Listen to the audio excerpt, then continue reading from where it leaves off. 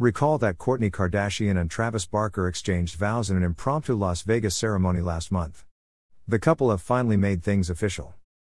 On May 15, Kourtney and Travis got legally married at the courthouse in Santa Barbara, California. Witnesses in the occasion include Kourtney's grandma Mary Jo MJ Campbell.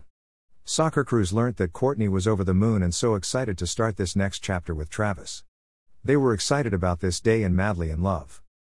Kourtney wore a white mini dress and veil, she joined Travis in a convertible and they drove off with a "just married" sign. The two have been celebrating many milestones with their blended family, which includes Kourtney's kids. Kourtney's sisters, including Kim Kardashian, Khloe Kardashian, Kendall Jenner, and Kylie Jenner, and mom Kris Jenner have praised the loved-up couple and helped them celebrate their engagement in Santa Barbara last year. However, it doesn't appear the full family was in attendance for the courthouse event, as Kylie stepped out at the Billboard Music Awards in Las Vegas with Travis Scott and daughter Stormy. Scott also shared a video of son Rain enjoying the pool on Sunday afternoon. Kourtney and Travis' extravagant nuptials come after the two surprised everyone with a surprise ceremony in Sin City in early April.